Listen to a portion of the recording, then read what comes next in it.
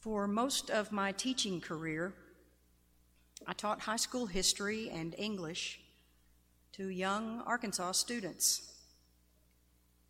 It was pretty easy for me. I myself had good teachers growing up and a solid college education. UCA, class of '82, go Bears. Minor curriculum changes were made periodically depending on departmental and administrative choices. Teaching methods were pretty standard, unless some national initiative came down the pike. I was proud of my efforts and had mostly good success with my students, no matter what.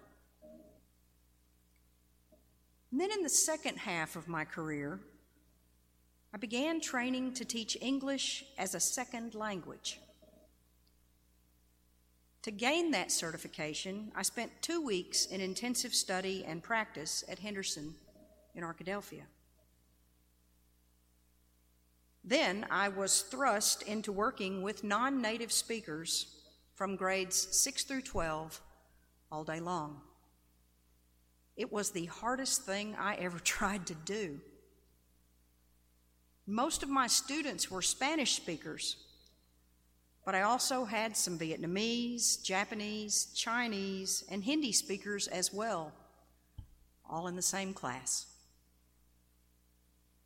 Their proficiency levels were on a wide spectrum, from no English at all to nearly fluent. And once a student was determined to be fully fluent, they exited the program. And when I heard the gospel for this Sunday, it reminded me of trying to teach those kids. I say trying because that's what we did a lot of, trying to understand one another. And often the best way to even begin fostering understanding of a concept was for me to find something the student already knew from his or her own native language or culture, and then relate it to the English equivalent. And this usually began with me sitting somehow the closer we got together, the better the connection. But we would sit side by side, heads close together, looking at pictures. And then we would begin with a picture that the student could name in their own language. And from there, we at least had a frame of reference to build on.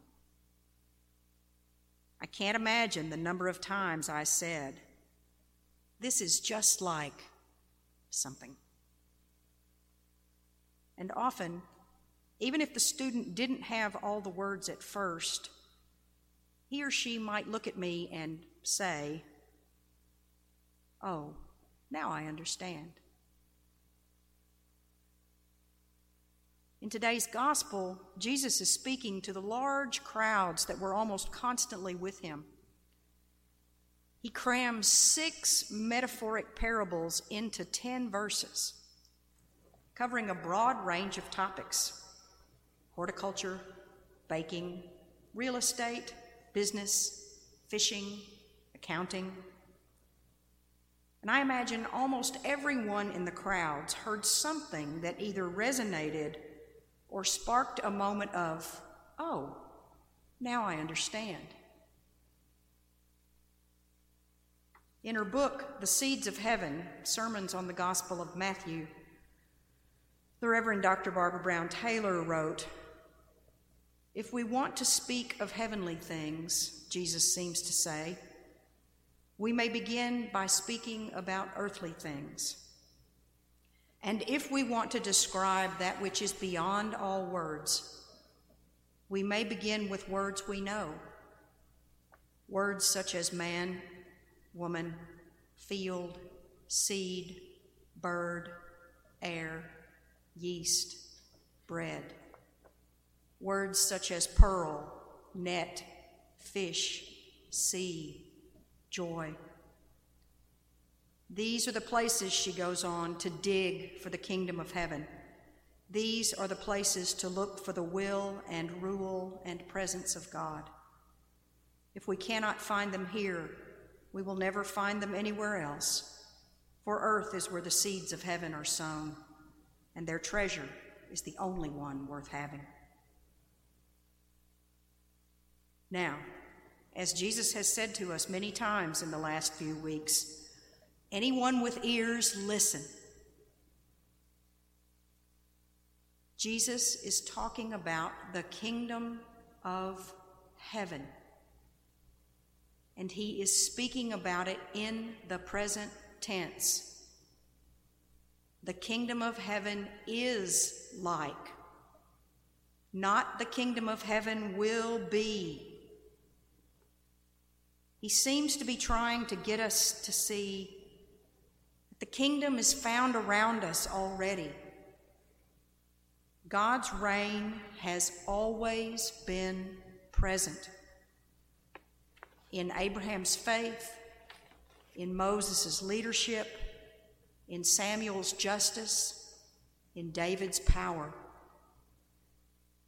And then it came among us in the form of Christ's ministry. It was ultimately fulfilled in Christ's death, resurrection, and ascension. And these days we continue to encounter it in the work of the Holy Spirit.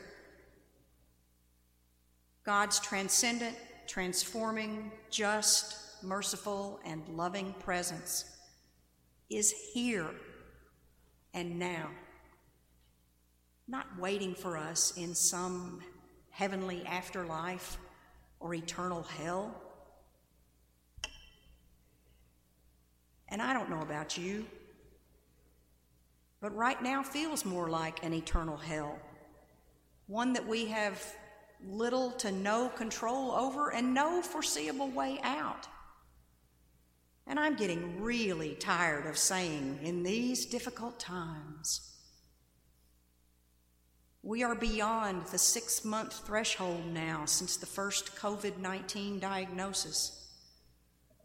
We're all tired, frustrated, angry, sick of physical isolation. It's hard to even think of this current situation being anywhere close to the kingdom of heaven.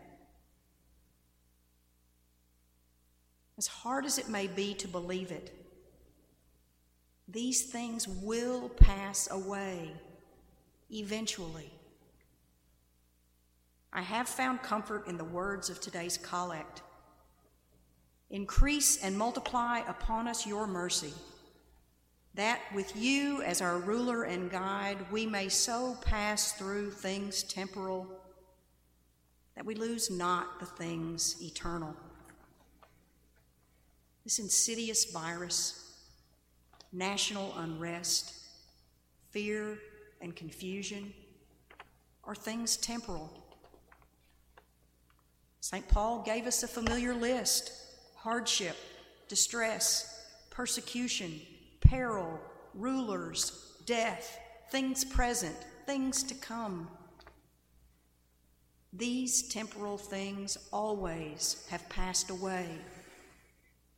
They may return from time to time, but they never last forever. I hope we can rest in the comfort of Paul's words until these maddening temporal things pass away. When we are weak, tired, angry, spiritually dried up, unable even to begin our prayers, we must start with words we already know. The Lord is my shepherd. Our Father who art in heaven. I believe in God the Father Almighty. In order to see the kingdom of heaven around us. Just like my ESL kids started with words they already knew, words of comfort, words of familiarity. Thankfully, in these difficult times, Paul reminds us that the Holy Spirit helps us, interceding with sighs too deep for words. Indeed, the Spirit intercedes for all of us. And God knows the mind of the Spirit. And God knows and loves each one of us.